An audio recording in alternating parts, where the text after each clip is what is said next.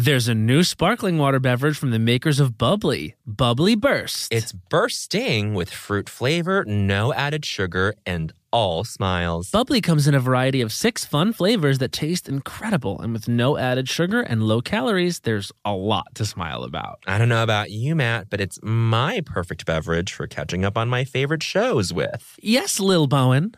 Bubbly Burst has antioxidant and immune support, keeping me feeling great all day long. You deserve that.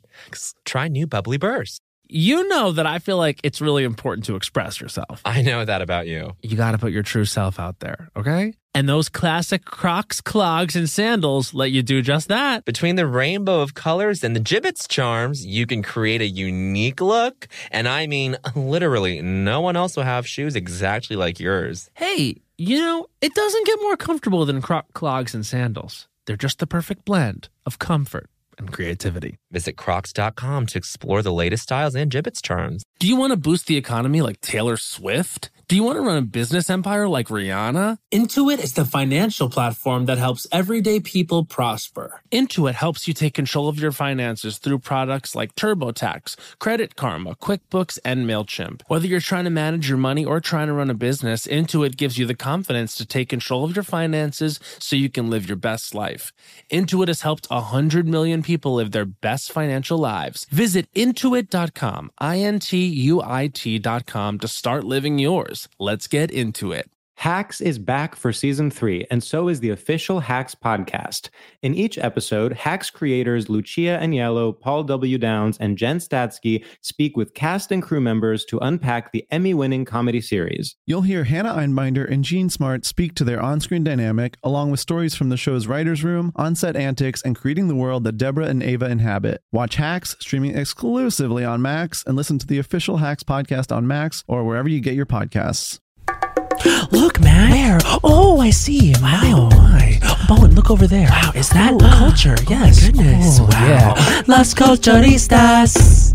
Ding dong, Las Culturistas calling. How are you, Bowen? Are you right well? I'm right well, You okay, hon? UK, hon. I love it. I love it. Okay. Peek behind the curtain. I'm in London town. Cheerio, as it were. And I'm here during the 2 hottest days ever recorded in the UK. Oh my God. And I think it's because Mick Celeste Yim is here and they're raising the temp up to the triple digits. You feel they were so hot, they raised the temp.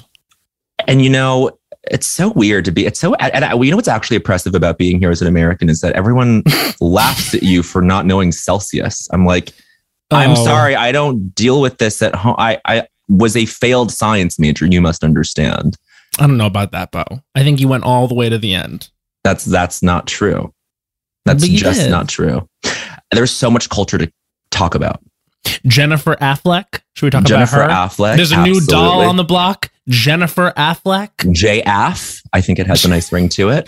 I don't know if it does. I certainly don't want to go to a movie starring Jennifer Affleck. I'll tell you that. I want to go see Jennifer Lopez, the original girl. What do you think? How do you feel about Ben Lopez? Ben Lopez Love is that. nice. I actually think that is the only way this should have gone down. Is that I love that they went to Vegas. I love that they got in line. And yes, there was a gay couple standing behind them in line. And she said that in the announcement. And yes, I did sign up for the newsletter. I finally bit the bullet. The newsletter for on the J-Lo. You got to go to onthejlo.com. I can't say anything else. I mean, if you're not willing to do the work, Bo. I'm sorry. On the J-Lo. I usually am. More like flop Bo. I know. Anyway, yeah, so they stood in line in Vegas and they got married and there was a gay couple behind them and they were all sort of marching towards love. You know what I mean? And Jennifer Affleck is her name now. But I believe it should be Ben Lopez. I love that so much. Chromatica Ball is starting. The gays are sort of feeling mixed emotions about the Chromatica Ball. I'm seeing some people. I actually have an I Don't Think So, Honey later that is a little bit of a criticism. Okay. That a lot of people have been saying online about the Chromatica Ball. So you're agreeing with a criticism? I'm agreeing with a single criticism about the set list.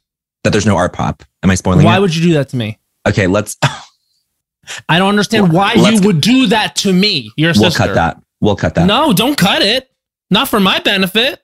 You know what? I still think you're going to be big slay on the I Don't Think So, honey, even if people know it already. You don't need the reveal. You have never needed the reveal. I've never needed it because I continue to surprise. That's tea. That's tea. What else? What other culture? What culture, hon? What culture, hon? I don't think you and I have really... I think people have been upset because we haven't really talked about the funny girl of it all. Well, I saw it. Well, did you see? Okay, so this morning, Beanie put out a little dispatch, and what that did she was... say now? She said that she has tonsillitis. Yes, I heard about that. And that she is not allowed to be there until she is no longer contagious. And it's really sad. I just think the whole thing is... This is what we can all agree on. The whole thing is tragic. It's a tragedy. It is a modern tragedy. I will say this. Proportions. I saw it. I literally saw it with an understudy. It was one of the performances that Beanie missed. It seemed like there have been a lot. I don't blame her. I don't blame her. Look, neither do I, honestly, at this point. Like, I don't know if I would want to be in that atmosphere anymore either, to be honest with you. I am a huge Beanie fan. I loved her as Monica Lewinsky. I loved her in Booksmart.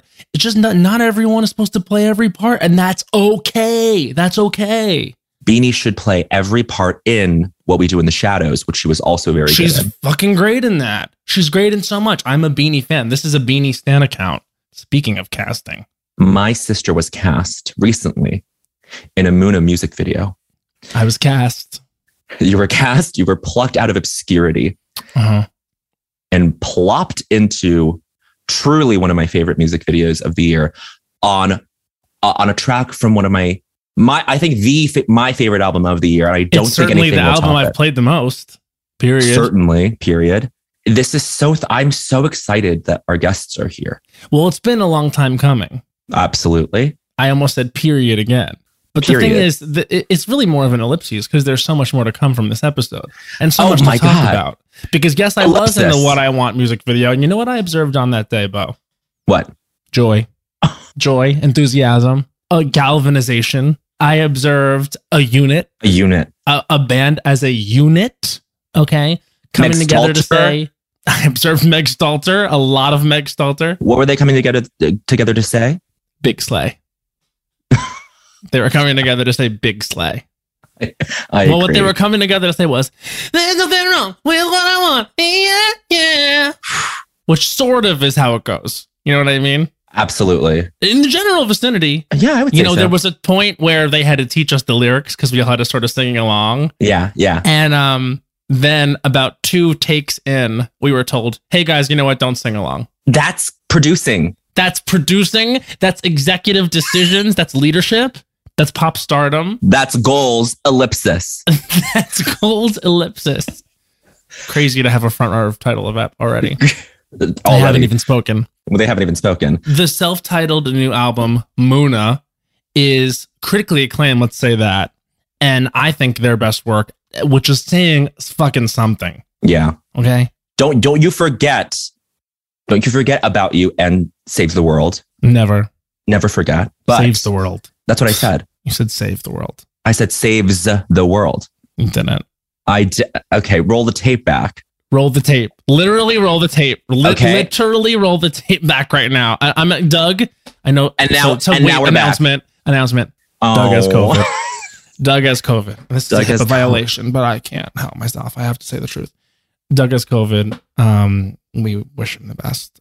He is in the chat right now. You're being a little too ironic about this in your tone. No, I'm not being ironic. It makes me really uncomfortable. He seemed to be in a really good emotional space, even though he wasn't in a great physical space. He says he's foggy, and then you called him a faggot, which is unacceptable. And you owe him an apology. That was funny. Come on, that was funny. Faggot? Oh my God. That's brand new. No one's ever done that before. Ellipsis. No one's ever said, I'm feeling a little foggy lately. And then you look at them and you go, faggot? No one's ever done it. Okay. Well, it's time to bring in our guests. They are truly fantastic. Fave Band Alert. Individually, they are known as Joe Maskin, Naomi McPherson, Katie Gavin. Yes. But together, they are our guests. So please welcome Muna! Unmute now. Unmute. Oh my Boom. God.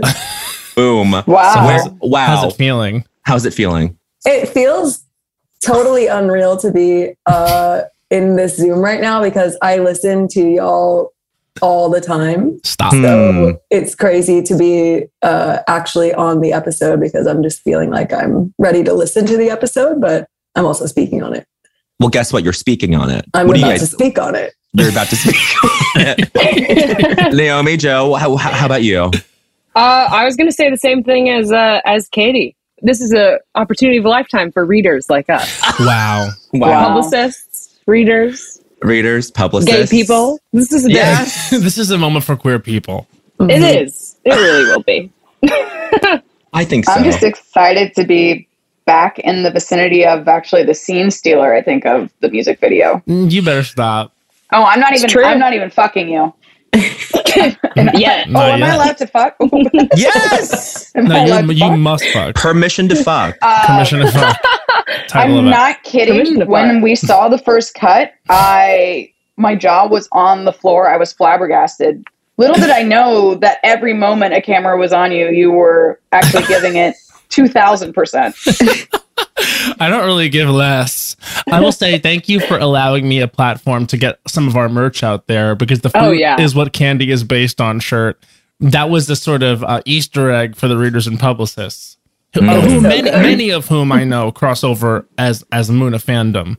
Do you guys have a name for your fans?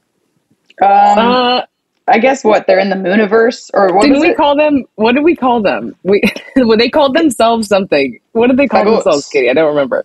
The Celibacy Club? Yes, Oh, yeah. Celibacy Club. I love that. That's amazing. Didn't they also call Non-fuckers. themselves like depressed somethings? Like it was very clinical. I wonder if it's going to change this record cycle because it's so much Yeah. more horny, or if it's going to splinter. The group is going to splinter. There will still be some in the Celibacy Club. Yeah. Well, see, this is the thing. I think the music has always been, as I said, I think you guys have all put it, like somewhat about like queer melancholy. But even with this album, it's always the joy has always been there. I don't think the joy was ever. I don't think you're introducing the joy to people necessarily. It's maybe packaged in a new way, but I think it was Wow. always joyful. It was. I love That's just that. me. Yeah. There was joy underneath for sure. And I think we just struggled to like integrate it into the oeuvre. It's not that. Oh, but Joe was saying that it's horny. This one's hornier, and I didn't mean to imply that you guys, this was deliberate. Like joy is like. No, I mean we're super novelty. horny. Yeah. Yeah. Can I say that reads? Talk about that. Yeah, that reads. I don't think I can Discuss talk horny. about it. I think Katie is probably the person who can talk about being horny based on Katie's affliction lately. Go ahead. Affliction. Oh What's my your God. affliction? I can't believe you're going right into this. Well, I have to You go. have to. I listened to the episode with Meg like this morning because I'm like, I need to get in the space. And I was like, well, I'm going there. The first thing I have to bring up is something crazy. You're going Which is Katie's right to it. affliction. Go on. They've noticed recently that we've been in a few situations in public where we've been having a conversation. I can think of one time we were out to brunch and somebody did walk by Choose your words. Oh, with a nice choice. pair. With a Absolutely. with a nice pair. A nice pair. A nice And set. what I did do, Some a nice I- summer big fruit. titters. Yes. what I did do is I did stop mid sentence and I did exclaim, what did I say? Titties? I did I don't exclaim know. I don't know if it was titties. Somewhat opened up a conversation which led us to, there's like kind of a Muna like language. There's like, a language that we kind of cycle through. There's phrases that we use like as most best friends have. And We know a little something about that. right. And titties led us to a conversation about one person and the phrase. You don't have to name the name. I'm not But going you can to. name the phrase. We stop here. And the Stop phrase, Mom, I'm gonna have to share the phrase. Oh, I would Students love need to a hear the teacher phrase. and Yes. The phrase was big natural jugs. Yeah, big natural Absolutely. But justice. also big naturals. Big naturals. And that led us to big naturals. So Yeah. we're thinking that we need to do a side project at some point called Big Natural. Big natural. Yeah.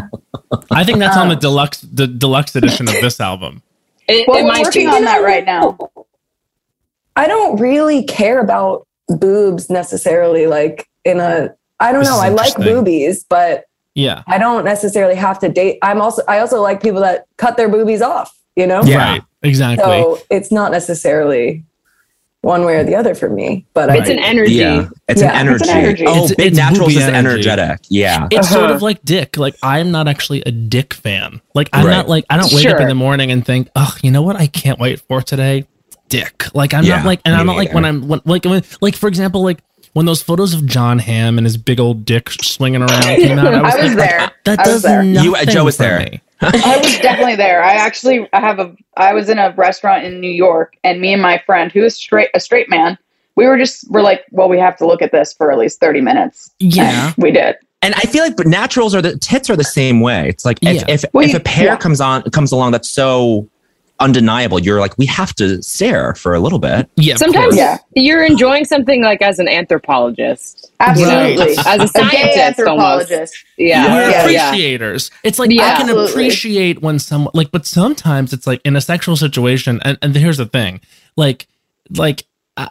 it's a little bit like if like when someone's like, wow, that person had a really nice dick, or like the dick was so big, yum yum yum. I'm like, really? I don't know, like I guess for me it's just like they're not a good looking thing.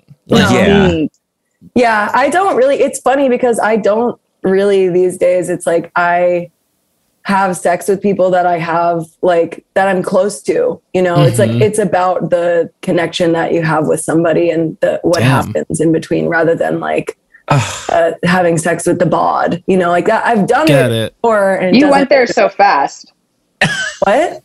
I said you went there so fast. I thought I wasn't expecting this. It's 10 a.m., but I guess this is the era. Celibacy This club. is the era. Back to celibacy. It's always going to be celibacy club in some way. You can't deny it. Well, they are able to access the horniest thoughts and ideologies, I feel, because it's like when you see something from the outside, you see it the clearest. So being as part of the celibacy club, you can, write the song like Silk Chiffon. You can get into it in these ways because you're sitting on the sides observing the phenomenon. That's really of the horned upness. That's being gay. That's being gay. Can I say that is being gay? We were in the tube. Sorry. And Celeste, the tube, and Celestium goes, you know what the sleeper hit is?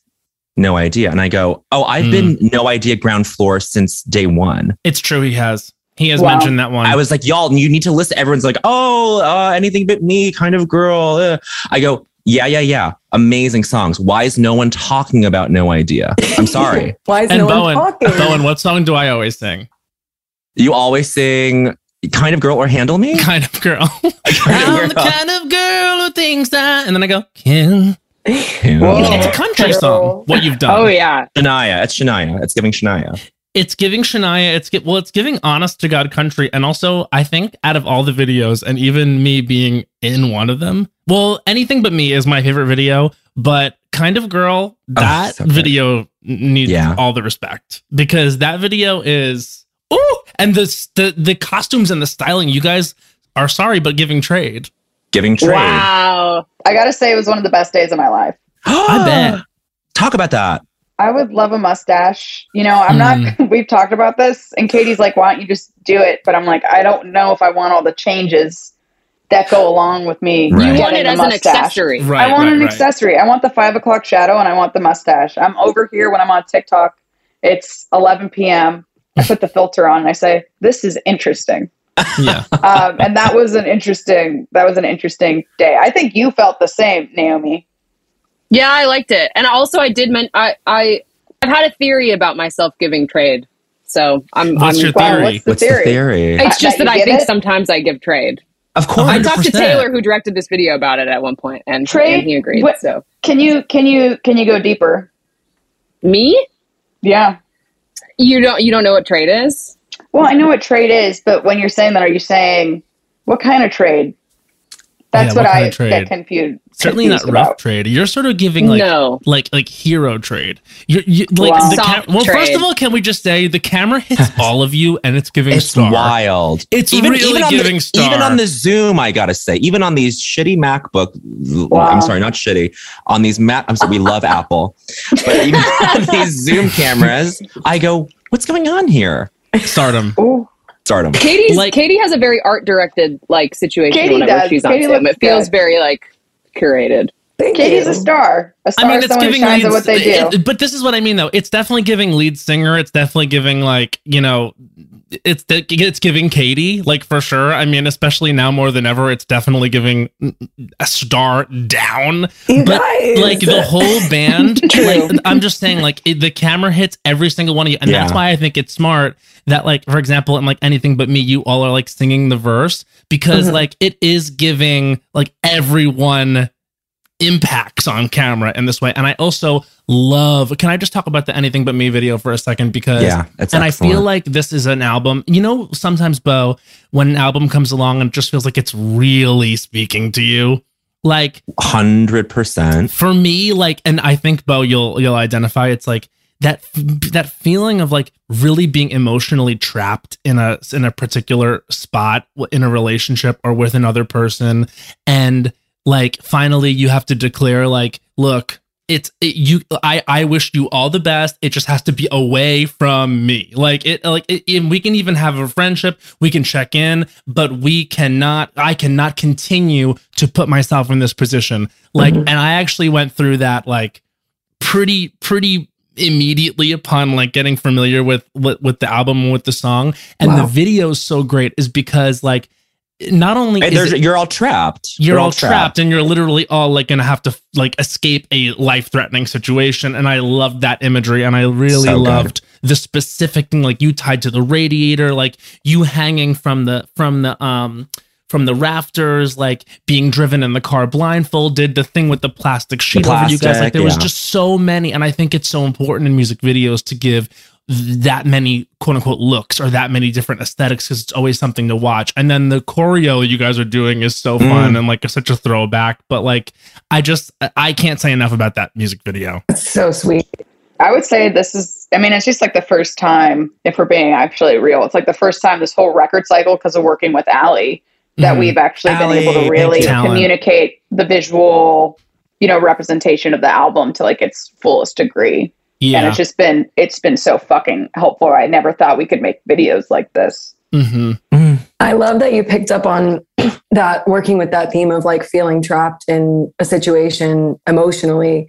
And I remember the conversation we had with Allie when we were figuring out what the treatment for the video was going to be.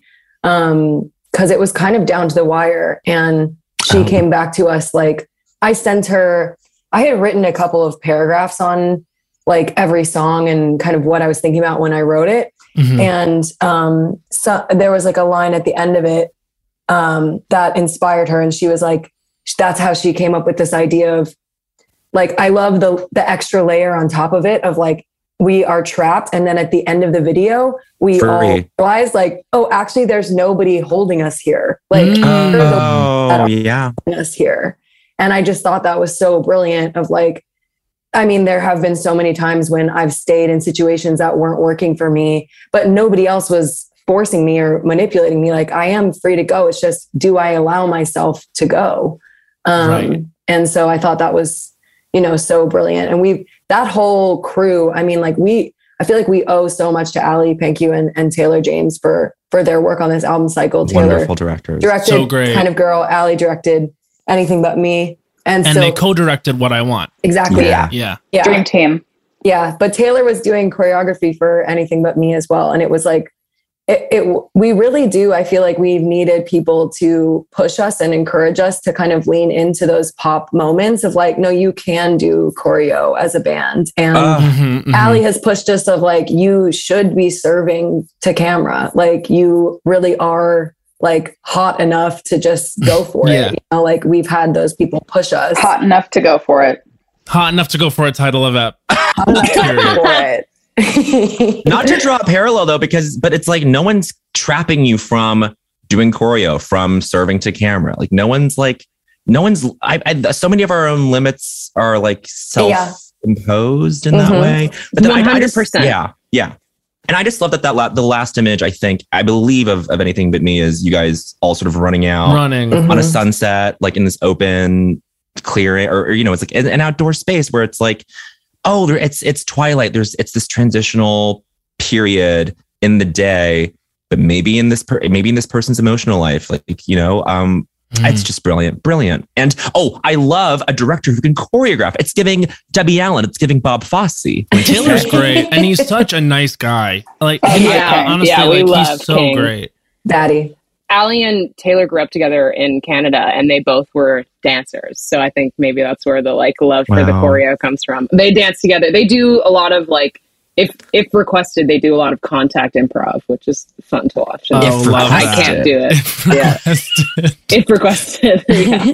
I'm making requests. No, I'll make a request and film it, and then we can send it around. It's good stuff. Contact improv is a euphemism for sex, I believe. That's what dancing is. That's what being a dancer or a theater kid is. It's actually to have sex. Well, we'll get there. Yeah, that's a horny. Or be close to sex.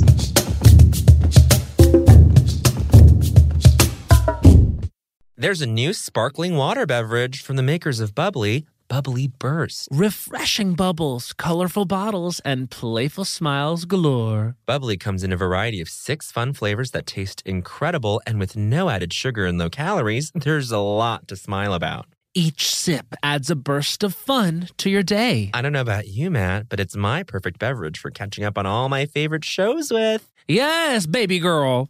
And the resealable bottles makes them easy to take them on the go. Bubbly Burst has antioxidant and immune support, too, keeping us feeling great all day long. Hey, try new Bubbly Burst. Well, spring is in full bloom. Are your finances blooming too? With the Chime Secured Credit Builder Visa credit card, it's easy to start building credit with everyday purchases and regular on-time payments with no annual fees or interest. And if your credit scores grow, so could your opportunities for lower rates on loans, like for a car or a home. You know what I love about the Chime Credit Builder Visa credit card? What? There are no annual fees, interest, or credit checks to apply. Yes! You can use it everywhere Visa credit cards are accepted. Take back your finances. Build credit using your own money. Yeah. Did you know that with Chime Credit Builder that you can get paid up to 2 days early with direct deposit? I did. You can also overdraft up to $200 without fees with SpotMe when you set up a qualifying direct deposit. Just set up a qualifying direct deposit, sign up for SpotMe, and Chime will spot you up to your limit when you make a credit card purchase or cash withdrawal that exceeds your balance. With Chime's secure credit card, you can start improving your credit scores right away. Get started today at chime.com/culturistas. That's chime.com/culturistas. Chime. Feels like progress. The Chime Credit Builder Visa credit card is issued by the Bancorp Bank N.A. or Stride Bank N.A. members FDIC. SpotMe eligibility requirements and overdraft limits apply. Out-of-network ATM withdrawal and OTC advance fees may apply. Terms and conditions apply. Go to chime.com/disclosures for details. Hey, it's Bowen, and I want to introduce you to the new Cantina Chicken menu at Taco Bell. Yes, it's an all-new chicken menu with fresh new ingredients, great as a lunchtime option. Taste for yourself the slow-roasted chicken, pico de gallo, purple cabbage, and new avocado verde salsa sauce. With new menu options like Cantina chicken tacos, burritos, and quesadillas, there's something for everyone. And Taco Bell isn't just for a late night. With this new Cantina chicken menu, the possibilities are, well, endless. Try the new Cantina chicken menu at Taco Bell now. Now, I said. Snag a Job is where America goes to hire, with the deepest talent pool in hourly hiring. With access to over 6 million active hourly workers, Snag a Job is the all-in-one solution for hiring high-quality employees who can cover all your needs. On demand, temp to hire, part-time or full-time. You name the position. Warehouse worker, retail associate, grocery store clerk, fitness trainer, baker, stylist, bellhop, podcast producer. Yeah, Snag a Job's got a worker for that. With our easy-to-use platform, you're able to seamlessly post and fill available positions quickly with a dedicated customer support team to provide all the help you need along the way. Kind of nice knowing you have a talent pool like that in your own backyard, right? Snag a Job is the partner you need to keep your business running smoothly. So visit snagajob.com or text SNAG to 242424 to talk to an expert. Snagajob.com, where America goes to hire. were y'all theater kids? Like, what was like? I would love to hear like what y'all were like when you were young and how that connects or does not to each other. We all have done theater at one point or another, and I think, I mean, I don't want to steal Katie's thunder about the culture that made her say that culture was for her, but yeah, we were all like. Did you guys do straight theater, straight ahead theater, and musical theater? You did both? In high Everybody school, did both, right? Matt did not until college. I never did anything until college. Yeah. Oh, okay. That's wild. I think the three of us did like, I know me and Joe both did some freaky Shakespeare shit in high school. We both did the like gender swap plays, which makes a lot of sense looking back. They were like, yeah, you can do that. And then we did musicals too. Yeah. Oh, I love it. Okay, but then where did Naomi and Joe grow up? Where did you guys grow up? I'm from San Diego, so Southern California, and yeah, Joe's from like the LA area. Yeah, like I went to high school in Pasadena. Where's Katie from? Katie, where are you from? I'm from the suburbs of Chicago. I'm from the burbs. I went Which to burbs? Like Winnetka and Glencoe. My dad lived in Glencoe. The North Shore. North Shore. Did you go to New Trier? I did. Mm-hmm. Wow. Oh my God. New Trier kids? Huh? Do you know New Trier kids? I know New Trier kids. Beck Bennett is a famous New Trier kid. Okay. Oh shit! Henry I didn't know Melcher. That. Yeah. New Trier kids they fuck. Yeah. I mean, it was a crazy growing up experience. It's such a insane environment for so many. What is it for people that don't know? The North Shore is a cluster of, I would say, high wealth communities, and New Trier is an extremely well-funded public school with a super competitive environment that some people flourish in, and most people find super toxic. I didn't want to put that out there, but this is what I have heard as well from people who've gone. Yeah. I mean, I don't think I've ever worked as hard as I did in high school. So that's so crazy. I couldn't have worked less hard in high school. I barely went.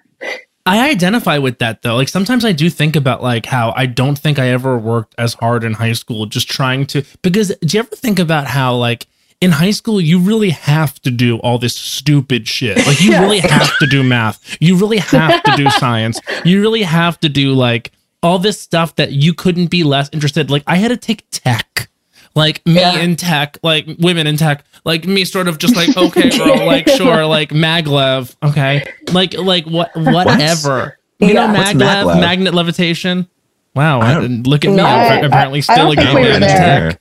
We were there. We weren't there. But just like and therefore, because you have to, I don't know, like I don't know how y'all feel, but just it's like when you're in high school and it's that mentality of like, well, you got to get into a good college, or you got to get into a good. You have to get into a good situation. It's like your GPA has to be high. You have to take these AP classes. You have to do IB, whatever, etc. And so you end up working your fucking ass off, and because it's stuff that you're not interested in, it feels harder. You know what I mean? Like I remember like being an AP Euro and like Franz Ferdinanding my ass off and being like, where is this gonna go in my life? Like, shouldn't I be like on the stage cutting my teeth?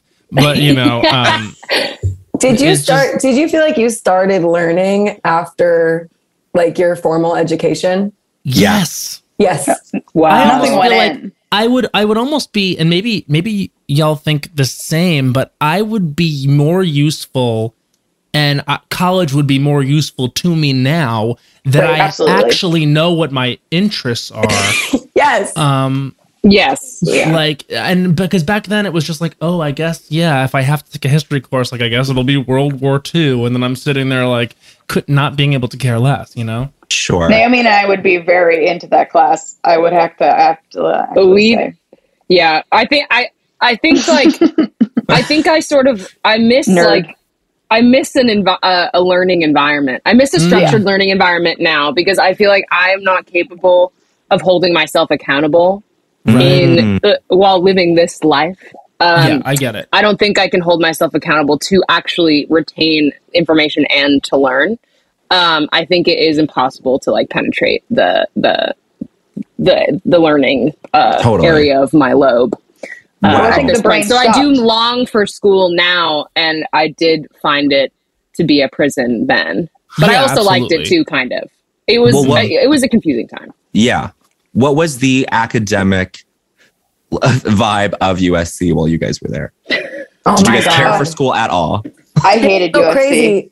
Like coming from an environment where like I had to do so much homework every night and was accountable to it. And then going to SC and realizing like we had to take general education classes and just being in a lecture hall and realizing like truly nobody read anything. Yeah, no one is caring. No one is caring. And it doesn't matter. You're like, this is really bizarre. Like, it just made me think the educational system was a bit broken. Like, because it's it's an expensive school. It's like people are paying for the experience of just going to college, maybe more than learning. Sure. Sorry to shit on USC. I had the inverse experience.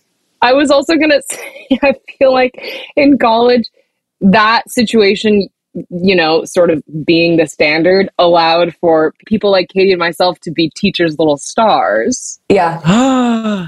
That's in university to be like I feel like you would be looking around, no one would have read it, and you'd be looking around like, this, you disgust me. Like, how dare you not take this teacher's time seriously? Because it would be like classes about, I don't know, like actually important stuff about, you know, like race in America, and everyone's like on their phones fucking off. So I feel like we were sort of looking around with a lot of judgment at all of the other students at the school, like, how dare you guys sort of squander your education at this point. I was there on scholarship, so I thought I was just like happy to be able to go to school and not be like too scared about my future. But I also found it to be easy. USC was so easy. Yeah, I think it was pretty easy. The floor. Yeah, the bar was the floor. The bar was an athletic floor, if you know what I mean. Yeah. But I mean, I went to NYU and I thought it was easier than high school. Like, I mean, like, but I was in Tisch, and so it was like an arts focused thing, and so maybe it's because I actually was enjoying it more. I actually was interested in learning how to write sitcoms. I was interested in like, you know, creating work for myself and etc. But I would imagine Bowen's college experience was more difficult than high school. I saw both sides of it, where it was people, like half my classes were people didn't give a shit and didn't do the reading. And then the other half of my classes where people really gave a shit. And it was like these pre-med kids and these kids who were like, I'm going to this school, you know, like, and it just reminded me of that horrible period in high school that I thought I had left behind. But if you go into medicine, like that's that, or academia or science, like that mentality just follows you your entire life or your entire career. And that is really sad to me. I didn't know that you were pre-med. That's so fascinating. It's weird, but I feel like it got my like competitiveness like out of my system, because I don't think I'm that competitive now, and I have not been for a long time. Do you guys identify collectively or individually as like competitive people? Only when we're playing sports, which I don't allow myself to do very often, because I get like I turn into a monster. I try to keep it on the couch.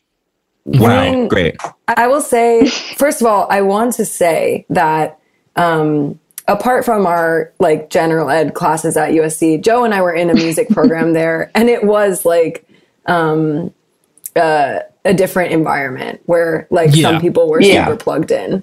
But I think even in that environment, like in terms of being competitive, I think that program taught me a lot about if you're in the field that we are in, like singularity is one of the most important things that you can bring to the table. So it's like, do you have something to say that has to do with you and your story and is kind of irrelevant to competition? But I would also say that being in an environment where I was around other artists who were doing stuff that I thought was interesting was helpful. It was motivating. And I think now we're very lucky to have a community of people around us who are musicians or comedians or writers who are, you know, like living their dreams and doing cool shit because it motivates you to do the same. Yeah. Yeah. Totally. And you can just I was just gonna say, you can just be stoked for people's wins. Like, it's so nice to be like surrounded by people who, when they succeed, you're just so happy for them. I don't know. I feel like, we've sort of left the competitive stuff in the dust, and we just want people to do well and be happy. And But we used to have this thing called kuyashi. It's a word that means like being motivated by anger, or like motivated by the desire to prove somebody wrong. And I think that there is a part of your experience as queer people or people of marginalized genders where we feel like we can be underestimated at times. Yeah. And so I think we also have definitely been motivated by like, I'm going to show you type of situation. Mm-hmm. Maybe that's not competition though, but I think that's just like, vengeance. I don't know. Vengeance. Yes. Mm-hmm. Vengeance. We've just been very lucky. Yeah, that's a really interesting way to put it. Like, singularity makes you irrelevant to competition. You know what I mean? Well, that is, if you really just focus on who you are and focus on what it is you're trying to say, like, it will become specific enough where you're not actually going to compete with anyone else. And then you can release that thing of, looking over your shoulder, because that, I think, is the big trap. Like, when you're developing, is and especially for queer people, I mean, let's just be real. Yeah. Like, there just doesn't seem like there's a spot for everyone. And they also kind of tell you that, like, and because they meaning capital T, like the industry, I think, like they're not like creative enough to make all these spaces initially anyway. So it is on you and it is on us to like hone in on ourselves so that like they can't help but make a space for us. You know what I mean? And so that, I think, it feels like there was like an awakening, like, I don't know whether it was like 10 years ago or whatever, that's like allowed what's happening now to be true, which is that there is so much for everyone. And, obviously, like there's so many platforms and like everything is so much bigger now. But I also think it does have to do with like a collective waking up and this realization that like you lean into what's special about you, not trying to imitate or mimic what they are doing or what she's doing or he's doing, because it's just never going to seem right on you. You know what I mean? And then even if you are successful at duplicating that, it won't last.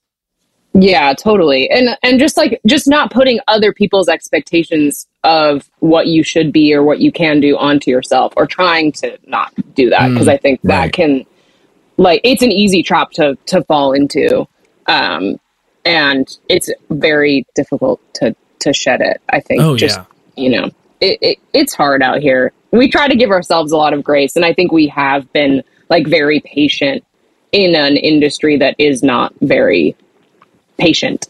But we've had patience for ourselves and like for what we're trying to get at, and allowing ourselves to like sort of grow publicly, I think is maybe, I don't know, a little bit counterintuitive for the music industry at large. I think like most people kind of expect you to, like, when you hit the scene, to be fully formed, at this point, because artist development just doesn't exist. So I think we've had to,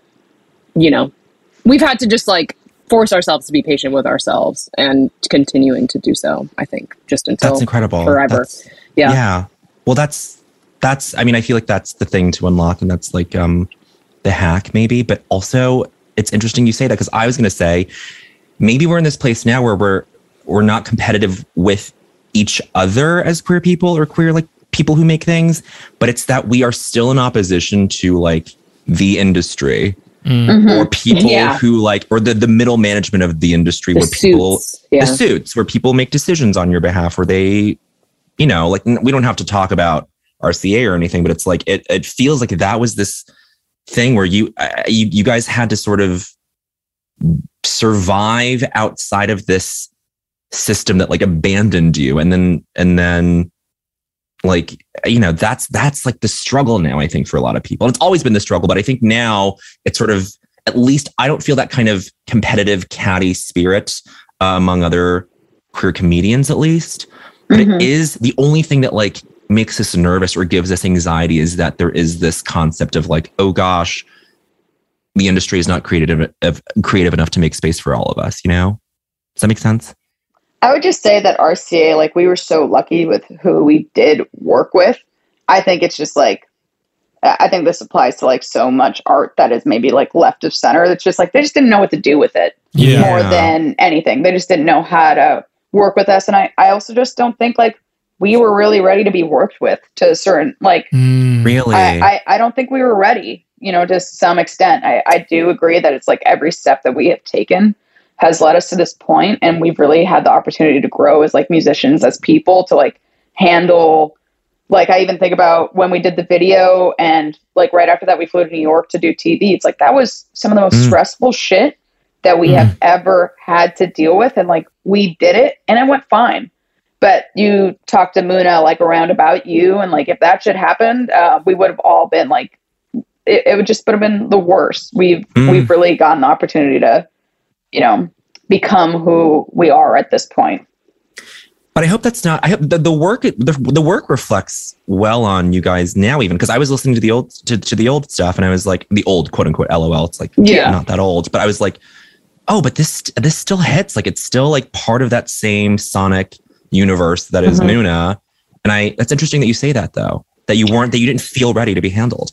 I think there's also an element of like, sorry to interrupt you, Joe. No, go. I'll let you continue. But I think there was also an element of like, despite the people that we worked with being lovely and believing in the music and us so much, like there is a structural hierarchy in a building like that where if it's not working on its own, it's not working. You know what I mean? Yeah. Like this perspective of like, if it's not selling itself, then we don't know what to do with it. Yeah, like, that's frustrating.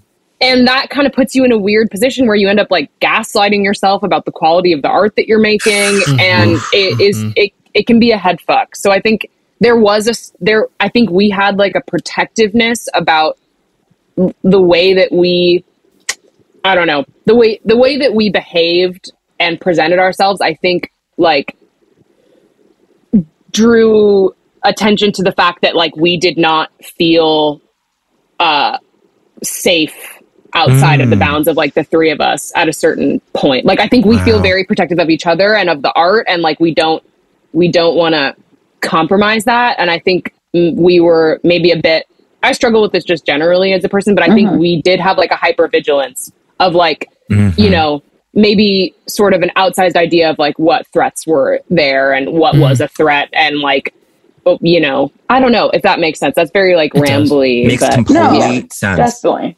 Yeah. I think that's just the thing about like when your art is intimate, and also like, yes, you just don't want someone to take we just didn't want to be misunderstood. And also just like, you hear so many stories, like we were so lucky that we did have each other. Like we were never really put into a situation where we did feel super unsafe, but you can just so easily see how that as like part of this industry is such a standard. And thank God we've always had each other. And like, I don't think I would want to do this if I was not like with them. It's just fucking hard. Like it's so hard to, I don't know, the people who do it on their own, I'm like, God be with you.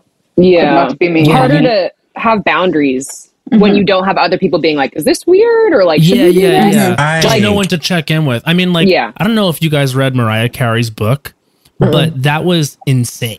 Like the amount, like she basically was like in servitude for like a decade to her husband who ran her label.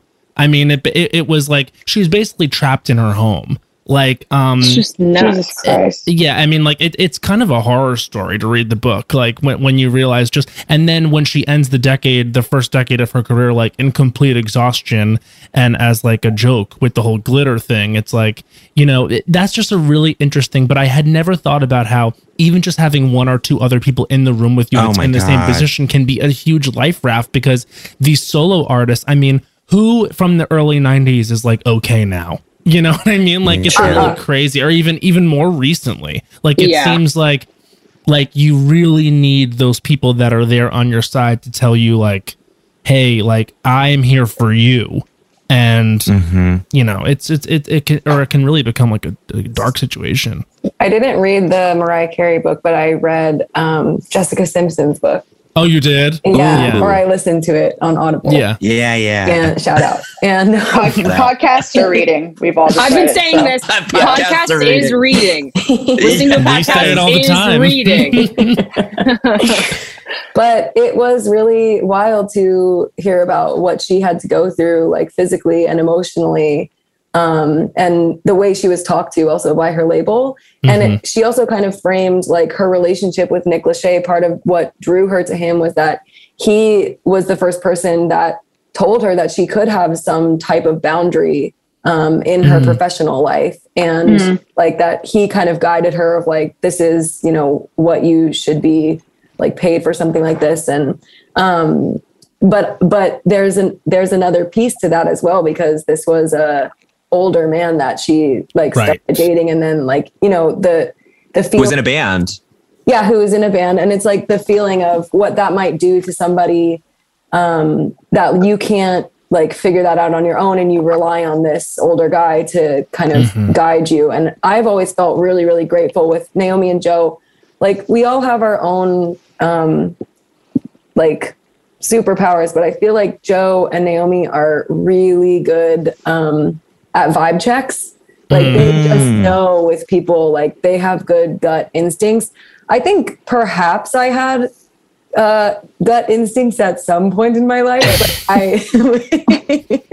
the trauma takes it away. I've had to do a lot of things to like try and recover that, or like I have kind of like latent instincts, and or I gaslight myself. Bones raising their hand, but it's no. Keep doing. I'm not interrupting you. Sorry. But it's like it's really it's been so huge for me because I trust them. Like, and it's also like we are these equals, like with these parts of our identities that are shared. So it's like, I don't know, it just feels more empowering to like that you're navigating this with a group of friends. And yeah, they've helped me a lot with that. I wonder if part of, and I want to hear what you were going to say, Bowen, but I wonder, just like to pause it, to just drop a little question into what you're saying, Katie. I wonder if that's because me and Joe have like mask privilege, like, and you as a more femme person, like didn't feel like you had access to that in the same way. Like the same kind of autonomy. I find that people treat me differently than they treat you or like someone more feminine. Like, do you know what I'm saying? Wild. I would just also say that you and I are introverts and Katie is an extrovert. And so like I have such different, like that's why I relate to pointing to Naomi in this great Naomi. But that's why it's like Naomi and I will sometimes be at a party. You're better than we've been. I am still awful, but it's like, well, them and I will be like standing next to each other being like, haha, like we can talk to people. And like Katie's like out and about, like able to connect with anyone. And I think it's just harder for us to connect with people, which maybe makes it a little bit of a vibe check. Also seeing it from the outside. I mean, like we talked about earlier, it's like when you are literally like observing something, you see it very clearly sometimes. Yeah. But I think there's that little force diagram between the three of you is, I think, perfect. Where if Naomi and Joe are introverted, then they can be the ones that both of them can be the ones to pull Katie in and be like, hey, what's the deal? Or that they have something instinctually there, because I feel the exact same way, not to like loop it back to me and Matt, but I feel this way about Matt. And I also identify with Katie in that I feel like trauma has taken away my instincts 90% of the time. And I do need someone to be like, Matt, almost every other day is like, hey, what's going on? I think something is amiss here, or this is good. You know, like I think either way, Matt has been the person to like key in. Well, the trauma is the learned behavior.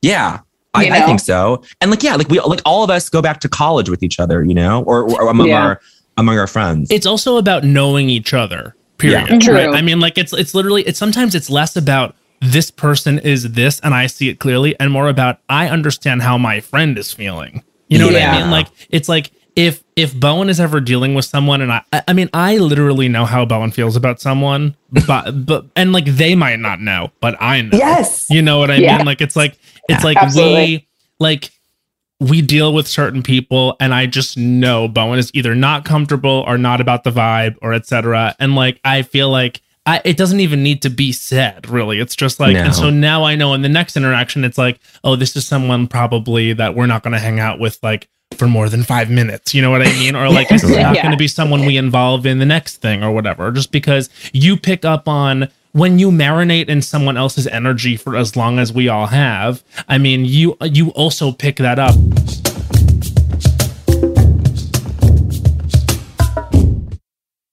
There's a new sparkling water beverage from the makers of Bubbly, Bubbly Burst. Refreshing bubbles, colorful bottles, and playful smiles galore. Bubbly comes in a variety of 6 fun flavors that taste incredible, and with no added sugar and low calories, there's a lot to smile about. Each sip adds a burst of fun to your day. I don't know about you, Matt, but it's my perfect beverage for catching up on all my favorite shows with. Yes, baby girl.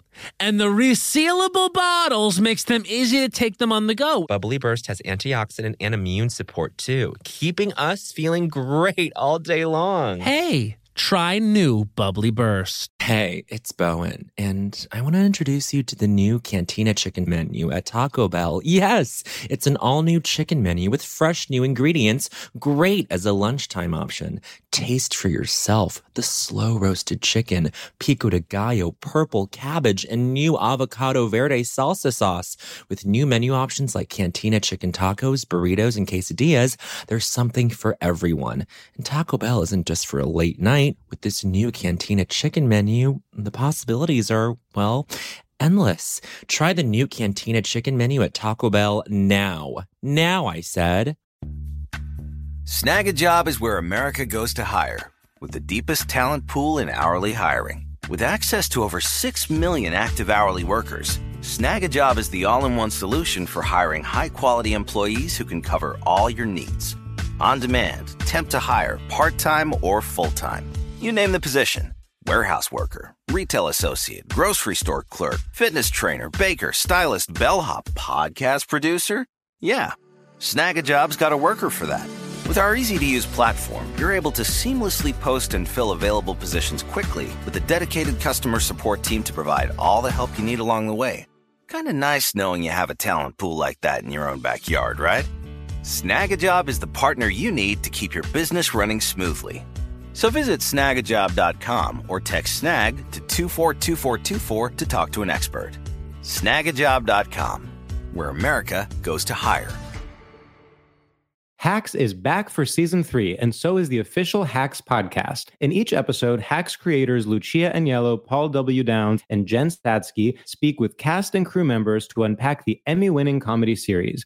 You'll hear Hannah Einbinder and Jean Smart speak to their on-screen dynamic, along with Hacks writer and actor Pat Regan, on how their improv experience helped them when shooting scenes and what it was like writing scripts for specific actors. You'll also hear from crew members like the costume designers on what it was like creating the world that Deborah and Ava inhabit. Hear stories from the show's writer's room, on-set antics, and more. Watch Hacks streaming exclusively on Max, and listen to the official Hacks podcast on Max or wherever you get your podcasts.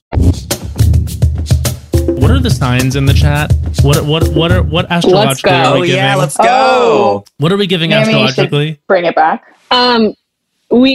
We all, so I'll start by saying we don't know much, but we know our big threes. We know enough. Okay. We don't know what everything means, but we know enough about each other's to that it all kind of makes sense. Okay. Yeah. Katie and I are both Capricorns. Okay. Joe's a Pisces. Mm-hmm. Love. Katie is rising Gemini Pisces moon. Songwriter, makes sense. Mm-hmm. Joe is Taurus rising, which is what I am as well. Okay. And Joe, you have a Virgo moon, which makes sense. Mm-hmm. And I'm Taurus rising Gemini moon, which is fucked, but Gemini moon here. And everyone's like, red flag. I go, no, but it is hard. It's hard because but it's not that you're in conflict with yourself or that you have like multiple personalities or whatever the fuck. It means that you can intake something and see the balance for what it is. You can see one perspective, you can see another. That's all it is. That's what I'm convinced it is. I totally agree with that. I want to talk to you more about that because maybe you know a little bit more than I do, but Barely. Well, we were not astrology people at the beginning of this podcast, and then it just started to make so much more sense. Like, for example, Bowen is a Scorpio, I'm a Pisces. Oh, and like, my God. I'm a Pisces rising, Pisces, Cancer moon. So I'm like a wet water sign. Totally. Soaking wet. Yeah. Soaking wet. And I'm also an extrovert, which makes me like really vulnerable. But I think that, you know, what's interesting, like I have very close relationships with Capricorns. In fact, my ex-boyfriend, Henry, who's my musical director of my show, Katie, that you came to, he's a Capricorn. And I feel that it's a good creative relationship. I loved that so much because I love seeing exes perform on stage together. Okay, correct me if I'm wrong. Y'all all dated each other? What the hell? Yeah, well, Naomi and I are currently dating.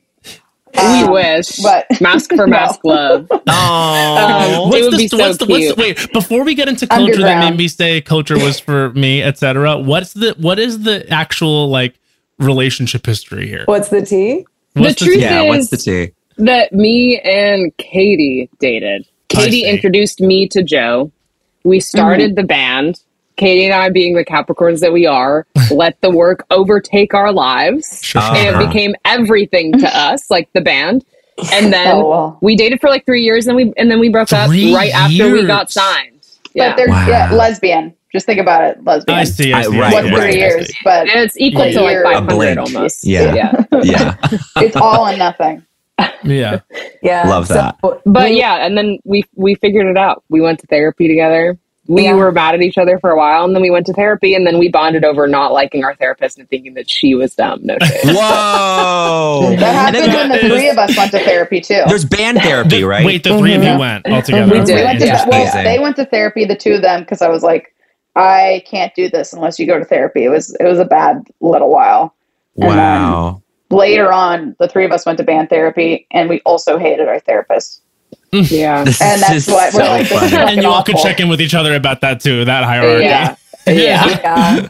It doesn't read well. It's pretty toxic to like consistently discard your therapist's opinions. But we all have our own therapist that we like. I think when we show up as a group, I think we're being very well behaved today, but I think sometimes we can come on really strong and real cuckoo and like a lot of intense energy. It's probably hard for a therapist to get a word in edgewise and to like read the vibe. I think they also write their own narrative when it's like, I think as opposed to like a couple, it's just like too many, to be honest. It's like three people shouldn't be going to therapy together. That's like how could you like anti-polyamory?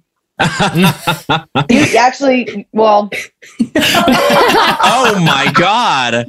Breaking news. I want to get to. But the last thing I want to say, I have one more thing to say. Okay, which is that the thing that stuck out to me in one of your profiles, I think it was the New York Times one, was they were clocking how the three of you, I think it was after Jimmy Fallon or something, or after some TV appearance, like all three of you like checked in with each other in such a caring way that the driver had to stop and be like, I'm sorry. In all my years of driving, I've never seen people be so kind to each other. That was the best night of our lives. That car ride. The thing that is so unique about our experience is like, we're just so fucking close. And also the fact that we're a band, it's like, no one is going through this experience but the three of us. Like our experiences are so tied to each other. And I think it's just created like hyper intimacy. Sorry, my dog, she's going No, that's off. okay. But it's just created hyper intimacy to the point where it's like when we're on tour, like when we're not in a bus, like the three of us share a room. Like we're just so close. And I think, I don't know, they're the only people. It's like, if someone's telling me a secret, it's like, who am I telling that secret to? Or if someone's telling me that secret, they know that I'm spilling the tea to only them. And it's just like, I don't know. Right. Too connected. But that's okay, because I think the theme in the musicians we've had on the show, on the podcast, has been, it's so hard to navigate this. And I didn't realize that the solitude of it all was like a huge component of it.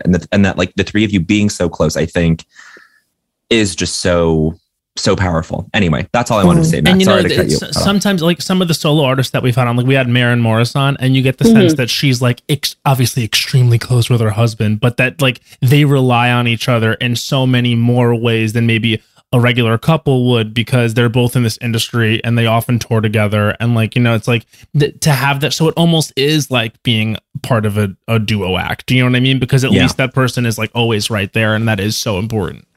Yeah, totally. When you do like an art form that's really vulnerable, you know what I mean? It's not like you're out there. It's not like you're, and not to say that acting is not vulnerable, but it's not like you're, you know, on a soap opera together and like are checking in about how you felt about how the scene went. You know what I mean? It's like, this is your real life experiences. This is, you know, I think there is something super like emotionally revealing about like, even like what chord progressions you choose, like the way you sing a song. Like there's just like, it's like letting people in such a way.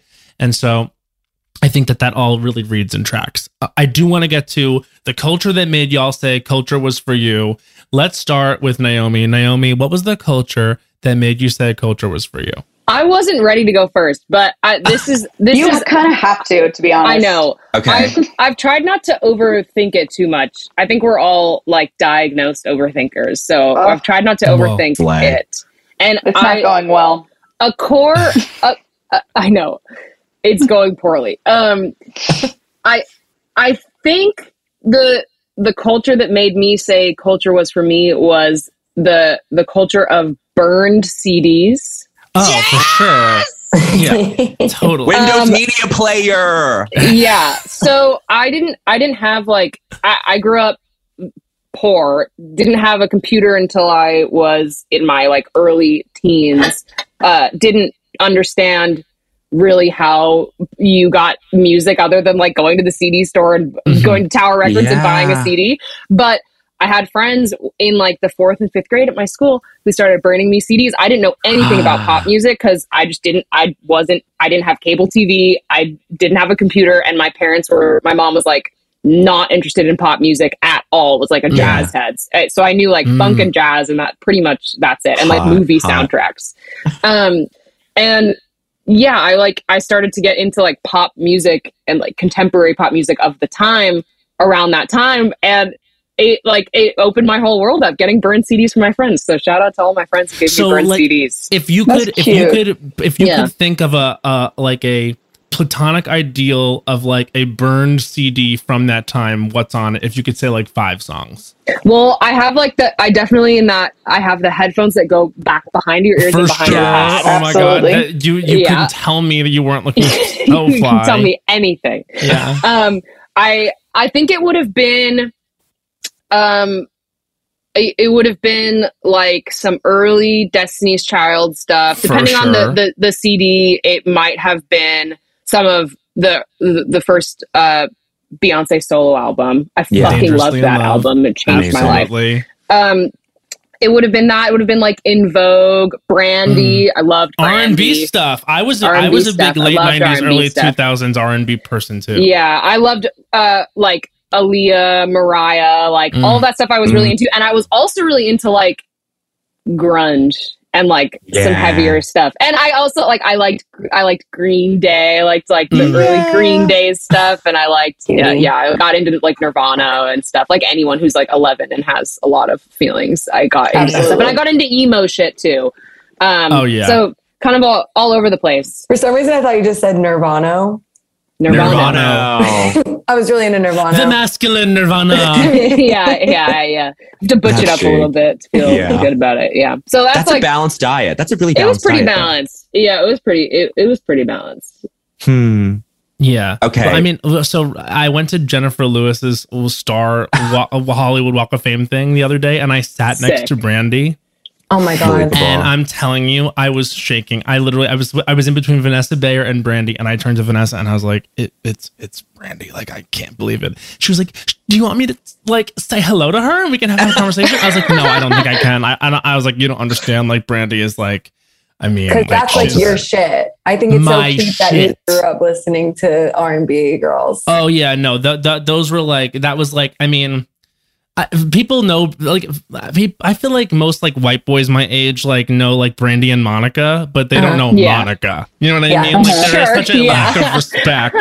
You know what I mean? Like, It's like, but I really loved the Full Moon album, like Never Say Never, like all that stuff. Like I still think Have You Ever is one of the most underrated Have You songs Ever? of Amazing. all time. Oh, it's so good. That's and a we really do the hard Brandy vocal. riff thing. Oh, and who's she's doing it with, is she doing it with Jasmine Sullivan in that video? I think so. There's a video where, I'm going to look this up. Come back to me. Yes, I've heard of this. Her and Jasmine Sullivan do this little... I think she's teaching Brandy how to do a riff up.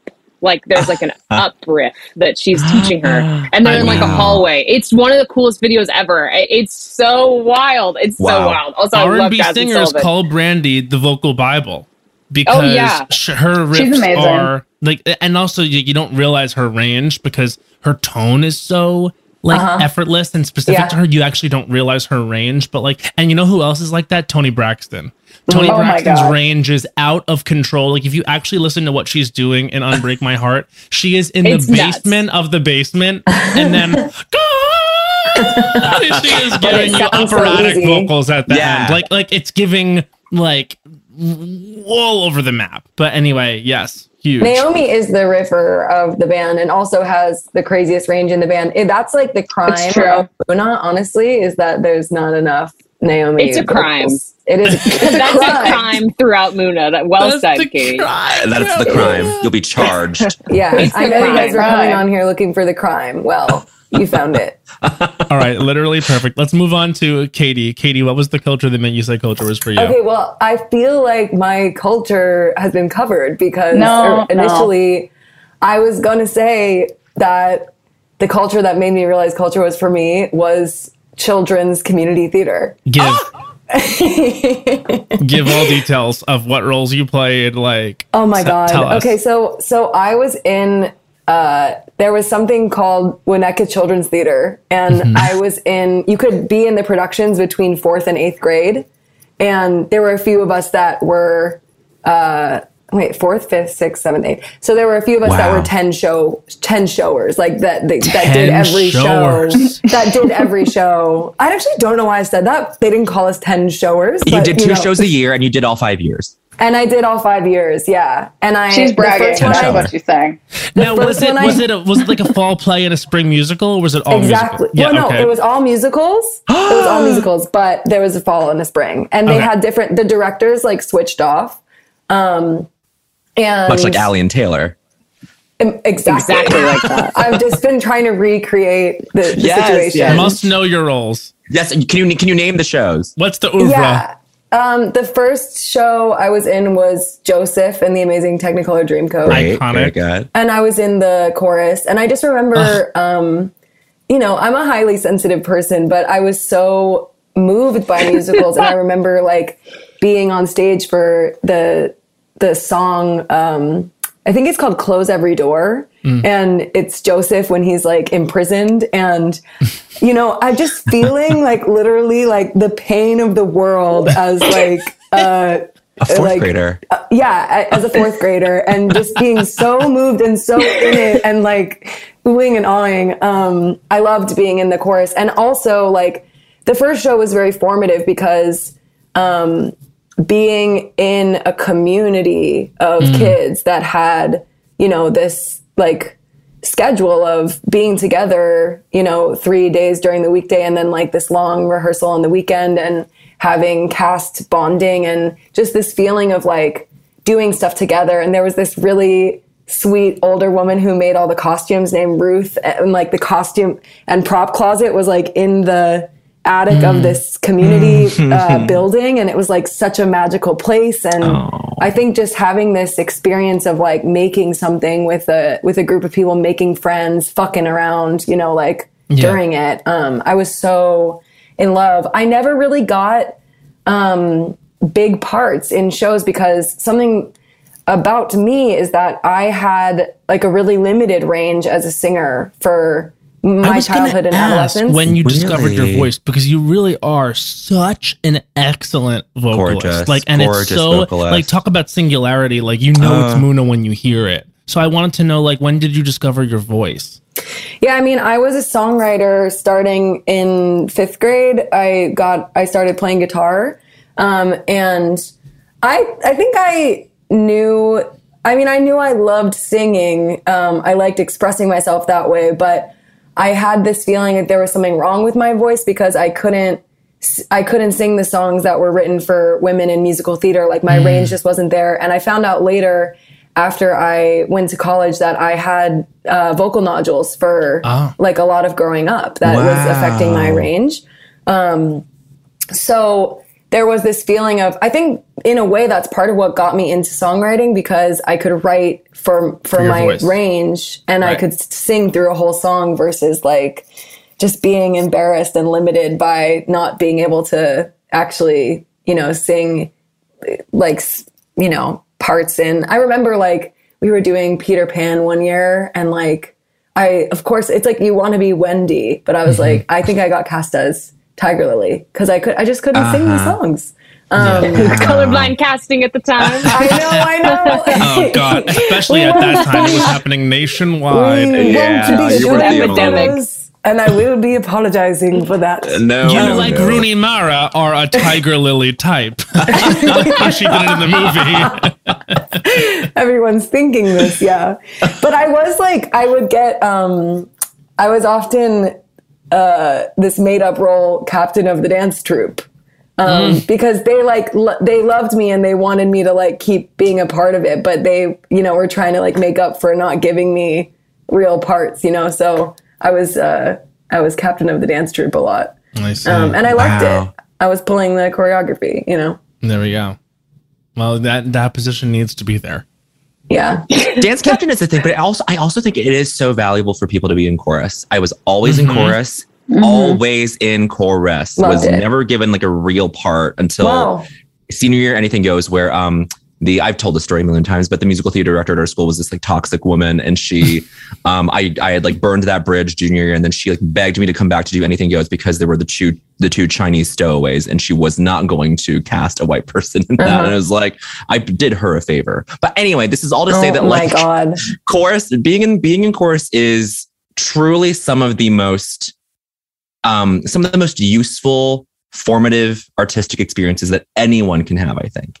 Truly. I love that. I would also say sexy times as well. Oh, yeah. Well, because then you were backstage having fun. The people with the big roles were not having fun the way we were having fun. Exactly. I actually, it's a lie that I never did any shows. When I was in 6th grade, I did Peter Pan, and I was like I was one of the pirates. I was in the ensemble, and I remember like I loved the rehearsal process because it was just everyone fucking around. Like I remember I was friends with these 2 girls, and I remember it was like the hell week. It was like the week before the show was going to go on. And one of these girls who I had always been messing around with and whatever, always having fun, turned to me and said, "Some of us take this really seriously. And if you're not going to take this seriously, then maybe you shouldn't be in the show at all." Yes. And her name is Alicia, and I never forgot it. It made me feel so bad. She turned on me so fast, and I don't know. Now I'm a professional actor, and I don't know where she is. Exactly. But iconic. All right, Joe, what was the culture that made you say culture was for you? So the thing that has been hard for me figuring this out. Okay, well, Naomi pitched me a few things, but I realized the thing that was hard for me when making this decision was being gay and thinking it's like, is the culture for me the first time I'm like, oh my God, because it's like the way you remember things, or it's either like something really made me interested in, something. And it's like a certain things really made me interested in women specifically, but I'm not going down that rabbit hole. But that's what was so confusing was like, that was such a formative experience. But they are tied. I'm just gay. Oh, they definitely are tied. And mine is still gay, but it's a different kind of gay, not horny, but mask. So they're not going to guess what I did. I this one got pulled out of my ass. But I was really into the Muppets as a kid. Muppets. And there's an episode of the Muppets where Alice Cooper is playing guitar, and he performs Schooled Out, for summer. And I saw that, and I was like, well, I guess I'm doing that now. Wow. There's like, it's a specific Halloween episode, and I was fucking obsessed with it. And it made me, well, I always wanted to be like a musician, but seeing that specifically was like, well, I'm doing this and I'm going to be performing with the Muppets. So, yeah. I would love to perform with the Muppets. I love we would make it. If we did that, like, it would be over. Calling all Muppets. I love that. This is such a great specific answer. That can you index this moment with Alice Cooper? Like, did it get unlocked for you recently, or have you always like gone back to that moment being like, wow, what a fucking amazing realization? It's always been a part of my, I have certain things. I'm obviously like a record on repeat, and this is one of the tracks. But it was a track that I didn't initially think of when I was talking to them about this. They pitched me a few other ones, which are obviously important, but I had to do something out of left field. It is so funny to think about Alice Cooper guesting on the Muppets. I know. And also like Sesame Street cameos. Like, it was so funny. Like, so Dave Mazzoni and I host this show called Game Show, and we do this thing called Celebrity Essences. And one of our clues that we were going to use, I forget for what celebrity was. It was a guest, like a celebrity guest cameo on Sesame Street, and there was this photo of Kim Cattrall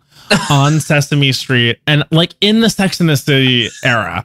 And I'm like, if you were a child watching this with your dad or your mom, like, and you turn to them and you're like, who's that? Like, how do you explain how Kim Cattrall is famous enough to go there? And what is she saying to Oscar the Grouch? You know what I mean? Like, like, she's saying, you're in the garbage can.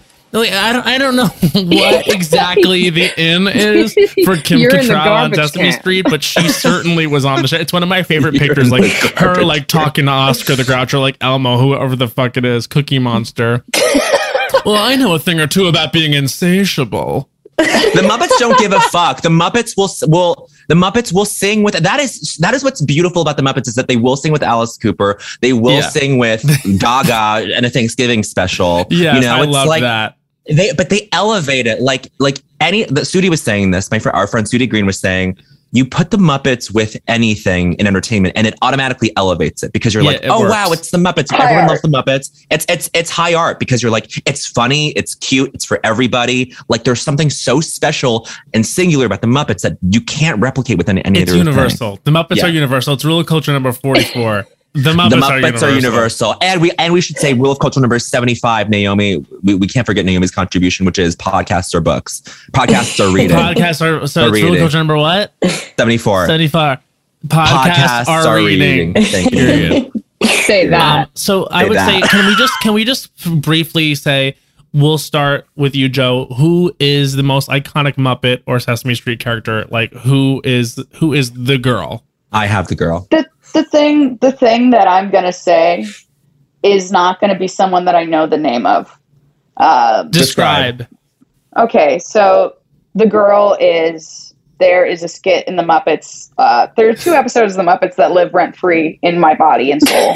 The one's Alice Cooper episode, and the other one's the Vincent Price episode. And it's a Halloween episode. It is, there's a monster Muppet with a smaller Muppet singing "You're Under My Skin," and is eating the smaller Muppet. And it is both of those Muppets combined that are the girls for me. Oh my God, I don't know this. Horrifying. Oh, it's crazy. Is it the big Muppet that's like, what's his name? It's the big yellow. It's not Snuffleupagus. It's the big yellow one. I know the big yellow one. I don't think it's Snuffleupagus. I don't think he's part of like the original cast. I think he's not a series regular. No, he's a Halloween regular. Oh, okay, like if you want to get your shit rocked, he's on the show. Featured performer. Yeah, he's a featured performer. Guest Joe, star. I found their names. Do you want to know? Yeah, something. Okay. So they were both.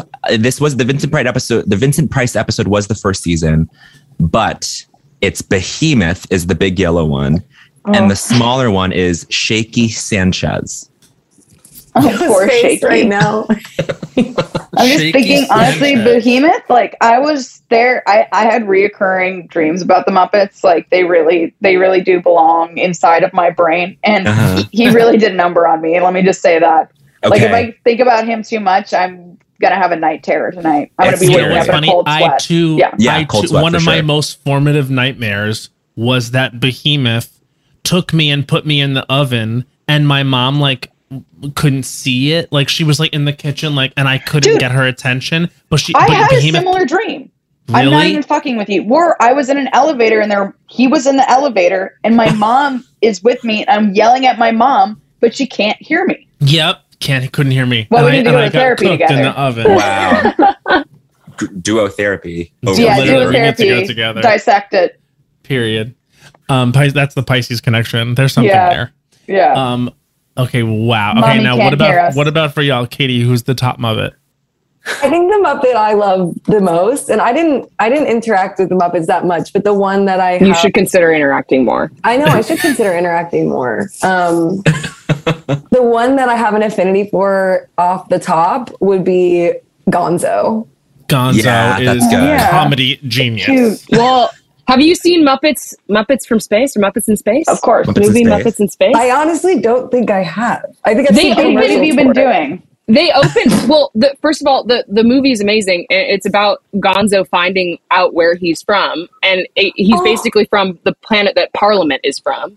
The movie opens with them performing, all the Muppets are performing Brick House. So Gonzo is an Afro-futurist. It's the best movie I've ever seen. Gonzo's an Afro-futurist. Gonzo is black. Gonzo is black, period. Gonzo's black culture. He's claimed by that movie. Rewatch it. The opening montage of them cleaning their house that they all live in to Brick House is amazing. Wow. Oh my God. Gonzo having Parliament and like Sun Ra energy. It's Sun Ra. Iconic. Yeah. Rocket number 9. Okay, Naomi, top Muppet. Okay, I want to say this is real hard. It's a tie for me. It's a tie for me. Okay. It's a tie between the King Prawn. Oh, oh my God. Wow. The King Prawn. Oh, who has a line in that movie saying that he's not a shrimp, he's a king prawn. And it's like his hero line.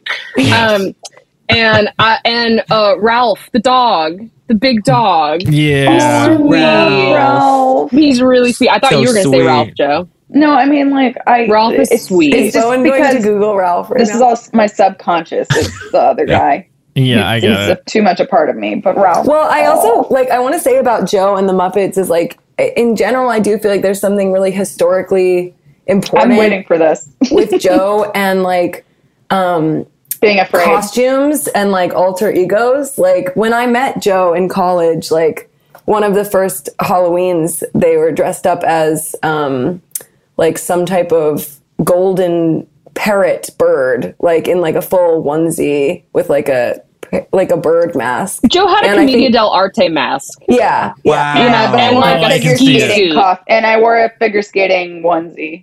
Yeah. I will say, I would say anything that is freak core that I coined recently. Yeah. I have a copyright. I feel akin to. Little Monster-esque. Yeah, absolutely. I sent her this video. You guys know the musician Oliver Sim? Yeah. He was in XX, and he has a music video from his new record. I think the record is great, and the song is called Romance with a Memory. And it's a bunch of people in kind of different whimsical monster costumes. And I saw it and I was like, this is Josette. Well, that's why I love drag so much. I didn't know I would love drag so much until I started really watching Drag Race, and I saw that people were being absolute freaks. Yeah. And that's really what I feel the most akin to. It's an excuse to be your freakish self. I would do anything. I would do bio drag, and I would love to King. Mm-hmm. King is my heart. You would do both. You would do King and AFAB. Yeah. Yeah, your hand gestures are very bio drag today. To be honest, I'm in the zone. Yeah. Catch me in a few hours, I'll be more upset in mask. Well, my favorite Muppet is Miss Piggy. I mean, that's just period. Iconic. I mean, she's a comedic genius. When she says "Hiya," it's the funniest thing anyone could ever do.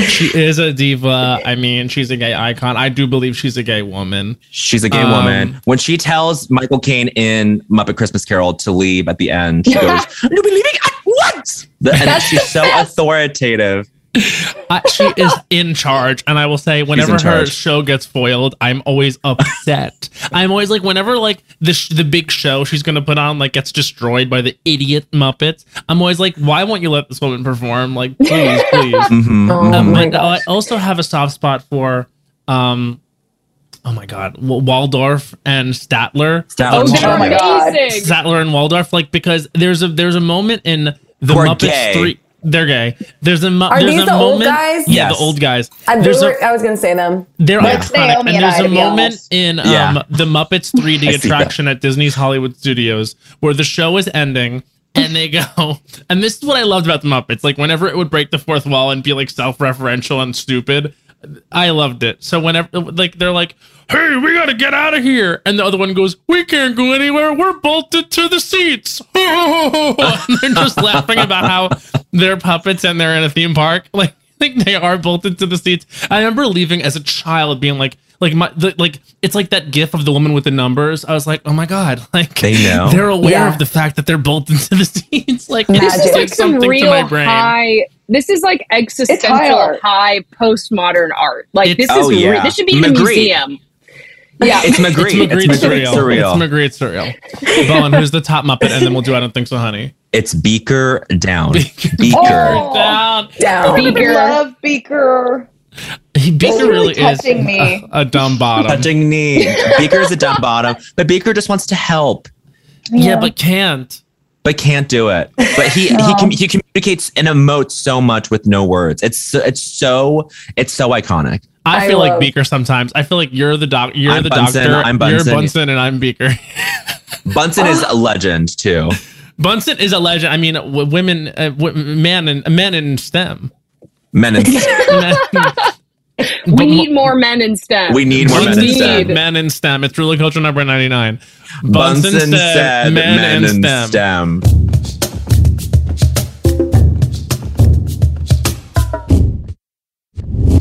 There's a new sparkling water beverage from the makers of Bubbly, Bubbly Burst. Refreshing bubbles, colorful bottles, and playful smiles galore. Bubbly comes in a variety of 6 fun flavors that taste incredible, and with no added sugar and low calories, there's a lot to smile about. Each sip adds a burst of fun to your day. I don't know about you, Matt, but it's my perfect beverage for catching up on all my favorite shows with. Yes, baby girl.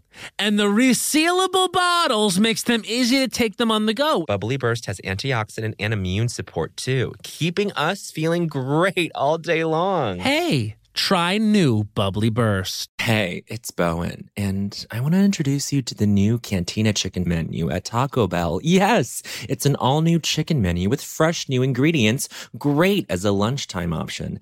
Taste for yourself the slow-roasted chicken, pico de gallo, purple cabbage, and new avocado verde salsa sauce. With new menu options like Cantina Chicken tacos, burritos, and quesadillas, there's something for everyone. And Taco Bell isn't just for a late night. With this new Cantina Chicken menu, the possibilities are, well, endless. Try the new Cantina Chicken menu at Taco Bell now. Now, I said. Snag a Job is where America goes to hire, with the deepest talent pool in hourly hiring. With access to over 6 million active hourly workers, Snag a Job is the all-in-one solution for hiring high-quality employees who can cover all your needs. On demand, temp to hire, part-time or full-time. You name the position. Warehouse worker, retail associate, grocery store clerk, fitness trainer, baker, stylist, bellhop, podcast producer. Yeah, Snag a Job's got a worker for that. With our easy-to-use platform, you're able to seamlessly post and fill available positions quickly with a dedicated customer support team to provide all the help you need along the way. Kind of nice knowing you have a talent pool like that in your own backyard, right? Snag a Job is the partner you need to keep your business running smoothly. So visit snagajob.com or text snag to 242424 to talk to an expert. Snagajob.com, where America goes to hire. Hacks is back for season 3, and so is the official Hacks podcast. In each episode, Hacks creators Lucia Aniello, Paul W. Downs, and Jen Statsky speak with cast and crew members to unpack the Emmy-winning comedy series. You'll hear Hannah Einbinder and Jean Smart speak to their on-screen dynamic, along with Hacks writer and actor Pat Regan, on how their improv experience helped them when shooting scenes and what it was like writing scripts for specific actors. You'll also hear from crew members like the costume designers on what it was like creating the world that Deborah and Ava inhabit. Hear stories from the show's writer's room, on-set antics, and more. Watch Hacks streaming exclusively on Max, and listen to the official Hacks podcast on Max or wherever you get your podcasts. Okay, well, it is time to do I Don't Think So, Honey. This is a 60-second segment that we do on this podcast weekly, where we take exactly 60 seconds, as is the sort of, what I just said, as is custom, and we rail against something in culture that's just getting to us a little bit. We had to exercise demons about it. I do have something, Bo. I alluded to it. Okay, amazing. Okay, this is amazing. We know what it is, but I think we're still going to be blown away. This is Matt Rogers. I Don't Think So, Honey's time starts now. I Don't Think So, Honey. No art pop in the set list of Chromatica Ball, because here's the thing: you have to at least nod to every era. I am famously one of Lady Gaga's fans who does not like Just Dance. For me personally, I think we've heard Just Dance enough. Amazing. I think I would have loved to hear just something out of left field. You know what I mean? Like, you're back on stage for a while. Just give us like Donatella. Give us GUY. You know what I mean? I honestly think Venus would fit in with the environment of the Chromatica Ball. I believe that Venus as a planet is sort of nearby Chromatica as a planet. I think that just a hop, skip, and a jump away. I just feel that Applause is an underrated song. And I think people were ready to jump on Lady Gaga about Applause because it like wasn't Born This Way, which what does that even mean? Again, I would even rather Applause instead of Born This Way. I understand, and I don't think so, honey, myself for saying that, because I understand the need to have Born This Way because it's sort of in the fabric of Lady Gaga DNA. But like, I don't know, it's Chromatica. It's a different planet. It's an alternate Lady Gaga. Maybe we have Donatella instead of all these other songs. I just don't think so, honey. I need Applause. I know Lady Gaga forgot Applause, but I need art pop rather. I need art pop. That's 1 minute, and I didn't realize she also doesn't have any Joanne in the set list. Oh, wow. Which is, Where do you think you're going? I mean, like, maybe we should. Come on, like, you're gonna do like an acoustic part, and you're gonna do Always Remember This Way. I understand that. I like Always Remember Us This Way, but maybe we could have had Grigio Girls there. Can you imagine? Like, she's like Grigio Girls, like with all her fans there after all these years. Like, we would be screaming. Like, I just think there's some erasure of yes, Joanne, but really art pop, and art pop was an important experimental Chromatica-esque era. Speaking of Sun Ra, Venus is sampling Sun Ra, like, and it's inspired by Sun Ra, Rocket Number 9. She really did herself dirty on that one. I just feel like there was an opportunity there to have a little bit more art pop, especially in this like brutalist, like sort of like, I feel like the aesthetics very much lend themselves to art pop. I love the fact that she's describing the set as brutalist. I love that it is brutalist. Brutalism is something that I love. We recently were, what was that hotel we were staying at? Not the Soul Cycle Hotel, the Equinox Hotel. Equinox. And we described it as brutalist, and that really made me laugh. Brutalism is in. I just think I love describing things as brutalist. It's so amazing. Harsh. We love Venus. We Venus say Venus to each other all the time. Muna do Venus. Come on now. Maybe that would go hard to do it. What Lady Gaga cover would Muna do? Holy shit. I feel like we would do probably something. I mean, I don't know. I feel like Stupid Love is up our alley. Yeah. That kind of like pulsy bass is very Muna vibes. I don't know. That's hard. We should just say that Joel sent us the demo for Sometimes, for your covers, for y'all's covers Sometimes. We heard it in the car. I was in LA and we both we were at the mall. We were leaving the mall. We were leaving the mall. No, we were in the mall. We were in the mall. I will never forget that memory, you guys. Like, truly, like, stopped me in my tracks. I was like, this has to be in the movie. And we didn't even talk about it. We have to talk about it now. Like, wait, that you guys made the movie so much better. It's so really cool that we have made something together, It's so cool. Period. And like, I think that, that's so beautiful. Like, being able to contribute a song like to this moment where y'all have already contributed like this raw emotion, and then the song can just elevate that and like guide people, to this emotional climax. I mean, it was such a joy. We worked our little butts off to get that in the deadline. Yeah, we did. I know. It was down to the dang wire, baby, but we had a lot of fun doing it. We know it was a lot, but it's so worth it. I was saying a prayer every night. We prayed too, trust. I know people are upset that we cut the bridge. I know people, I have to acknowledge that because people are going to be hearing this.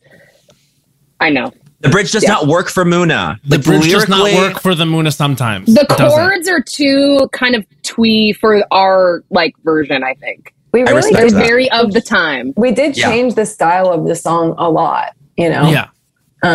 Maybe we could have worked that out if on a different time. It works. The girls are saying works no. phenomenally in the OG version. The bridge is great. We love it in the OG version. I just don't think I don't know.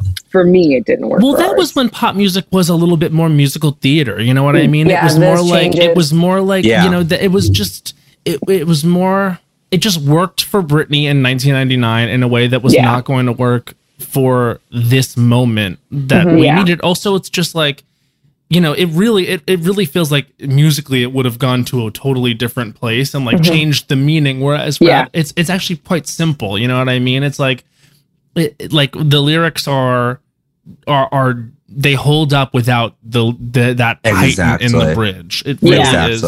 Yeah. I loved singing like the lyrics of that song. I was like, I've never really, I don't know if I've ever sang a song like this that's telling this specific story where it's like, I am interested in you, but I like take time to open up and I'm like fragile and not necessarily available, but you have to believe that I can be. It was like this is just so specific and special and really touching. Like I felt really emotional singing it. It is a specific like point of view. Yeah, I guess hasn't really been represented in a lot of pop songs. It's a bit Christian. It's a bit Christian. It's a bit Christian. It's a bit avoidant. It's just a bit avoidant. But it's a bit avoidant too. Yeah. Attachment style. The attachment style is not represented in pop songs. But we made some compilation Muna playlists of like different attachment styles. Whoa. Yeah, which I think is funny. I love that. Yeah. I love it. Well, I will say that anyone who's taking issue with the bridge not being included, get over it, because guess what? I sing the bridge in the fucking movie, and that'll do just fine. Bowen Yang's version. Boom. Justice. Bowen's version. Bowen's version. Okay. Speaking of Bowen's version, this is Bowen's version of his I Don't Think So, Honey today. Bowen, are you ready? Do you have thoughts and feelings? I have thoughts, and I'm sorry. This episode has been all about siblinghood and sisterhood. I'm gonna come after my sister. Oh Jesus! I already know what this is. Go ahead, Bowen Yang's I Don't Think So, Honey time starts now. I Don't Think So, Honey. Matt Rogers complimenting Ramona Singer in a restaurant this past weekend, saying, I'm a big fan, and her going, oh, thank you so much. That's so sweet. Why would you validate someone like that? Why would you ever give a monstrous person such as Ramona Singer herself this kind of good vibe? She does not deserve it. She is a pit of despair. She is a black hole.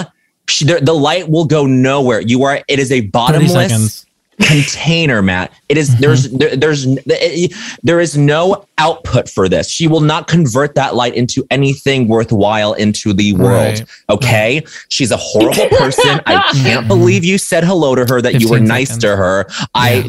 I have lost a little bit of respect for you. I will. You will gain it back. You will gain it back. I have no doubt you will gain it back. But in this moment, I have lost a little bit of respect for Matt Rogers, and I hate it when that happens. And that's 1 minute. Sort of reminds me of the time that Donald Trump was leaving his after party for SNL, and Bowen Yang said, "Great show tonight." Sort of reminds me of that. Sort of reminds me when Bowen said, but when Bowen Yang complimented Donald Trump on his comedy. And I've owned up to Eva Braun of our time, Ivanka Trump, and said congratulations and patted his belly to signify congratulations on her pregnancy. I have owned up to this moment. It is the most shameful moment of my life. And to come after me for saying 2 words, big fan to Ramona Singer, who I was shocked to see at a restaurant in Sag Harbor. To even compare the two of us, there? You are filth. Disgusting. You really are disgusting. You're filth. You're in Yuppie Central. Fucking idiot. You wished you were in Yuppie Central. Cheerio to you. Oh my God, I'm in London. Cheerio. Is it possible that both of these situations are classic cases of dissociation? I think so. Can I tell you guys? It was my birthday. This was 2015. It was Sudi's first year at SNL. And I was just like happy to be there. I was wasted off my ass. And literally Trump walks by and I go, great show tonight. And then he goes, thank you. He looked him in the eyes and he said, hey, I just wanted to tell you that I thought you really surprised me tonight. The way that you embodied the characters, I thought was incredible. And but I did. I look forward to voting for you in November. This is the equivalent of me like telling Hitler, like, I love your paintings, you know, like yeah, it's shameful. With that.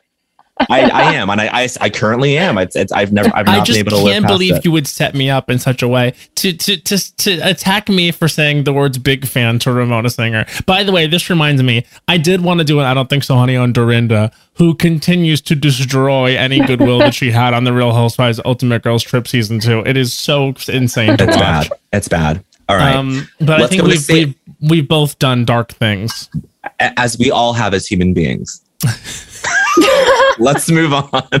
Should we do the same order? No, we're going to switch it up because Naomi went first already. So now Joe's going to go first. Joe's going first. Let's go. No, Naomi was like saying that they wanted me to do this. In a way, it's like, should Naomi pick what I'm going to talk about? Well, there's one I basically feel because of our conversation the other day. Which one is it? Okay. Do the one you feel, Jojo. Do the one you feel in your heart. On your heart. Always do the one you feel in your heart. That's the rule. That's a rule of culture number 4. Always do the one you feel in your heart. Okay, here we go. This is Jojo Maskins. I Don't Think So, Honey. Time starts now. I don't think so, honey. Motherfucking liars. I don't want to go to a fucking hotel in New York City and be told it is 2 queen beds when you're telling, and we're going in thinking we're going to share a bed. No, these are 2 full fucking beds. You think my big ass and Naomi's big ass are going to share a bed in a full bed and say, yes, we like this. Then we go downstairs. They say that, no, this is a fucking queen bed. No, it isn't. We're getting a tape measure and we are measuring this bed. And let me just tell you, every situation that you're going to come in here and tell me something is the way that it is and it's a fucking lie. I don't think so, honey. I don't fucking think so, honey. No. I can end there. In a way, I could end there. I don't even need to say anything else. And that's 45 seconds. Don't lie to me. And you know what? This happened to me the other day. I will come with you. I will come for you. Yeah, 100%. Especially when you get the tape measure out. Jesus. Oh, yes, bitch. It was Dom energy. Joe was pacing back and forth in our hotel like, we're going to get a tape measure in here. These are not queen beds. I can't stand it when people lie to me. I can't. I want my money back. I want my money back. Well, if you're going to do this, it's a difference in the price. Like the double queen is different than a double full. And we're sharing beds. Like that is a real thing. We do share beds when we're in hotels. We're not too bougie for that at this point. We are sharing beds in hotel rooms, and they were small. The worst. I would have shared the floor with you, Jojo. I don't want to. I love you. I don't want to. I know. I'm cool. I am cool and a queen. I don't even want to share a full with my girlfriend. I want enough room to be able to exhale and not inhale your inside of your mouth. You say this, and yet you put a dog bigger than a human in your bed with you and your girlfriend. That's different. Don't get me started. I agree, Bowen. It is different. And Katie, don't you dare come for me right now. How dare you? How dare you? Too. You know what? This makes me want to put you on the spot. Are you ready, Katie? Oh, goodness. Yeah. Okay. Katie's so serious. Okay, let's hear it. It's truly a huge left turn. Okay, here we go. This is Katie's I Don't Think So, Honey. Your time starts now. Okay. I don't think so, honey. Babies having only 2 parents. Of course you do. Not enough parents to have. It takes a village. Humans have been around for thousands and thousands of years, been raising babies. And do we have any examples from this time where 2 parents was enough to do the job to raise a baby? Do we have examples of this? Specifically, there's something toxic in the culture that we're growing up in now, where we're in the nuclear families, we're isolated in our little homes, and more and more is falling on the 2 people. I would like to say that 15. Really, there shouldn't be babies that have any less than, I would say, 8 parents. I think maybe 1/8 of the responsibility for raising a child is the appropriate amount of responsibility where we have a chance of actually doing it right. I don't think so, honey. And that's 1 minute. Incredible. Now, I want to ask a question to Joe, which is, Joe, do you support polyamory when it comes to raising co-parenting a child? Well, what is the relationship between me and the other parents? Like, it's me. In Katie's example, explicitly sexual. all 8 of the parents are fucking every day, and it's not compulsory. It's nonstop, and it's nonstop. hashtag messy. Then, if it's messy, I'm fine. If it has to for be the good of the baby. It has to be as traumatizing as possible for someone to exist right now. Well, if you're giving me this scenario. This is a long-term scheme for me to get involved in when they're raising babies. Everybody wants my eggs. Have to say, stay out of my eggs. I am not having a baby. You have the baby, bitch. You might. Well, I will if you'll raise it with me. How about that, bitch? I don't know. I don't know. They're really racked up about this one. Wow. I don't know. I'm not ready. Stop That's pressuring me. You have to get 8 people on board on the same page. That I'm sounds really tough. not You have ready. to like a literal parent teacher conference. Do you guys think 8 is too much? I feel like yes. What do you think is the perfect number? 8 might is too much. I can't get along with 7 other people. 4, 6. 6. Us and partners. 6 I would do. 6 is good. Matt and I were in improv. We're in comedy groups with 8 people, and it felt like the work was our baby, and it worked. Yeah, and never once were we all on the same page. That's my team. I'm against group. I'm against group. I might be. I feel like it could get really complicated. Sure. Okay, Katie. Here's what I think. Everyone has been dying to know what I think. Yes. Burning.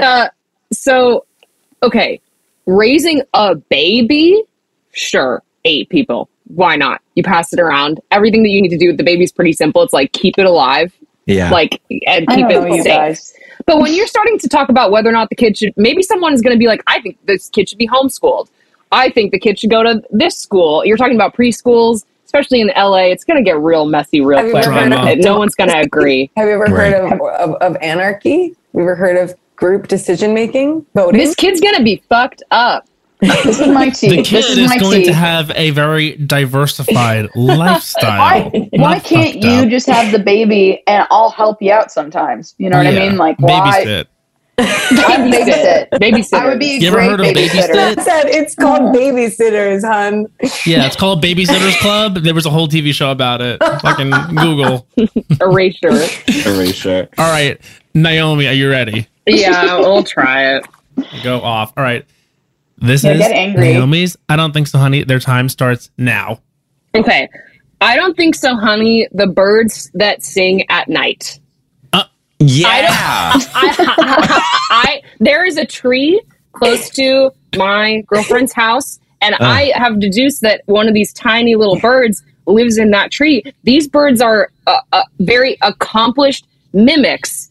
They have a full repertoire of car alarms, sounds they hear all day, all this stuff, and they're rehearsing for I'm assuming a mate all night long from 4 in the morning, maybe until 8. And this used to only be happening in the spring. You can give them a pass for the spring. It's their time. They're trying to find a partner. I get it. If you're singing all night, 6 months out of the year, I have a huge fucking problem with that. Yeah. It is very shrill. It's all the different car alarms in the neighborhood. We've all heard them. You know them. You hate them. The birds who sing at night. I don't think so, honey. Birds who sing at night. I'm sorry. I have a rebuttal. That's 1 minute. Go. What if you were that horny? Like, what if you were so horny? I've been that horny. I'm not up all night you were screaming around. Well, going then you haven't been that horny. All they do night all long. that. They're rehearsing. It's the mockingbirds. They're rehearsing. They're rehearsing for the apocalypse. Let me tell you, they're actually artists. And number one, you are actually you're you're bashing their improv. art. No. If they're singing every night, 6 months out of the year, they belong in Vegas, not outside of Naomi's girlfriend's house.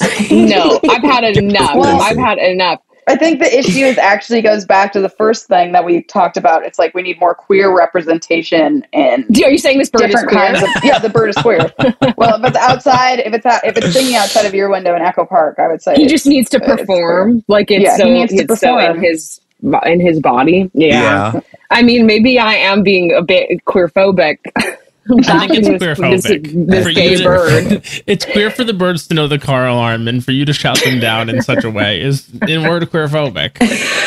Well, or at least hornyphobic. Wait, hornyphobic. Speaking of singing and vocalizing, when Katie came to my Christmas show, she said something that shook me to my absolute core. And it's something that came from me, and I know what it is. You believe I have perfect pitch? Okay, I'll say this. There were a few episodes that I'd listened to back to back where you were singing the song that you were referencing exactly in the key that it is in. So I have to think, as a person who has this affliction, this disease, it's like synesthesia and that it's a disease. It's very hard. It's really hard to have perfect pitch. It's really hard. So I listened to those 2 episodes and I thought that you had perfect pitch. I think you have very good relative pitch now. Thank you for that. So bring me back down to earth, because I know I don't have perfect pitch. I think you have very good relative pitch, though. And you know who constantly yells at me about quote unquote changing the keys is Bowen Yang. I'm not changing the keys ever. You do it all the time. I do not. Roll the tape. Roll the tape. Do you think you could sing a C? Like if you practice a little bit? I don't know. I can sing an A. Oh, and you can sing an A? Yeah. Okay, Let's ready? hear it. Okay. No, you can't. You're pretty close. Yeah, you're pretty close. Mammy, sing an A. Katie just played it. I just played it. I don't need to. Play it again. Roll the tape. Okay. Roll the tape. That's it, baby. Yeah. We finished that doing a quick vocal exercise. Wait, you know what that is? No, yes. No, but the gru note is yeah, which is what? Different. Katie estimate that. That's the 5 of A. So do you all have you're doing pitch? Amazing Grace. No. When you know the key. I hear everything in solfege. Oh my God! Solfege. Affliction. Yeah. Do re mi fa. Wait, what is it? Oh God! I used to think that solfege was just the note. I was like, do is just another word for C. So but you're moving it around, and I'm like, that's not do. No, different philosophies. Actually, no. Well, as we sort of tumble into musical talk, we will tell all the readers out there that if you haven't streamed Muna's new album, Muna, you're an absolute fool, a flop. It's ridiculous that you're even listening to this. It's like, who are you? You have to listen to Muna literally right now. Best band in the universe, our faves. We literally have looked forward to this for such a long time. We love you. We love you so much. Thank you so much for coming on. Thank you all. An honor so and a pleasure. freaking much. We talked about the Muppets. We established who has perfect pitch and who has relative pitch. We established so much. We talked musical theater as youngins. We went into it. We got through it. We fucking bathed talked about friendship. Snorted it, fucked it. We talked about friendship. Yeah, we got pretty deep. We got a perfect episode, I would say. A perfect episode. And we end every episode with a song. I'm the kind of girl. I'm the kind of girl who thinks that. Wow. Wow. The Chicks. It's giving the Chicks. I'm seeing them. Oh, they're the best. That's fun. End of the month. Oh, I'm jealous. Until then, we'll hang out soon. I know we really, literally have to. Yeah. All right. Well, goodbye, readers.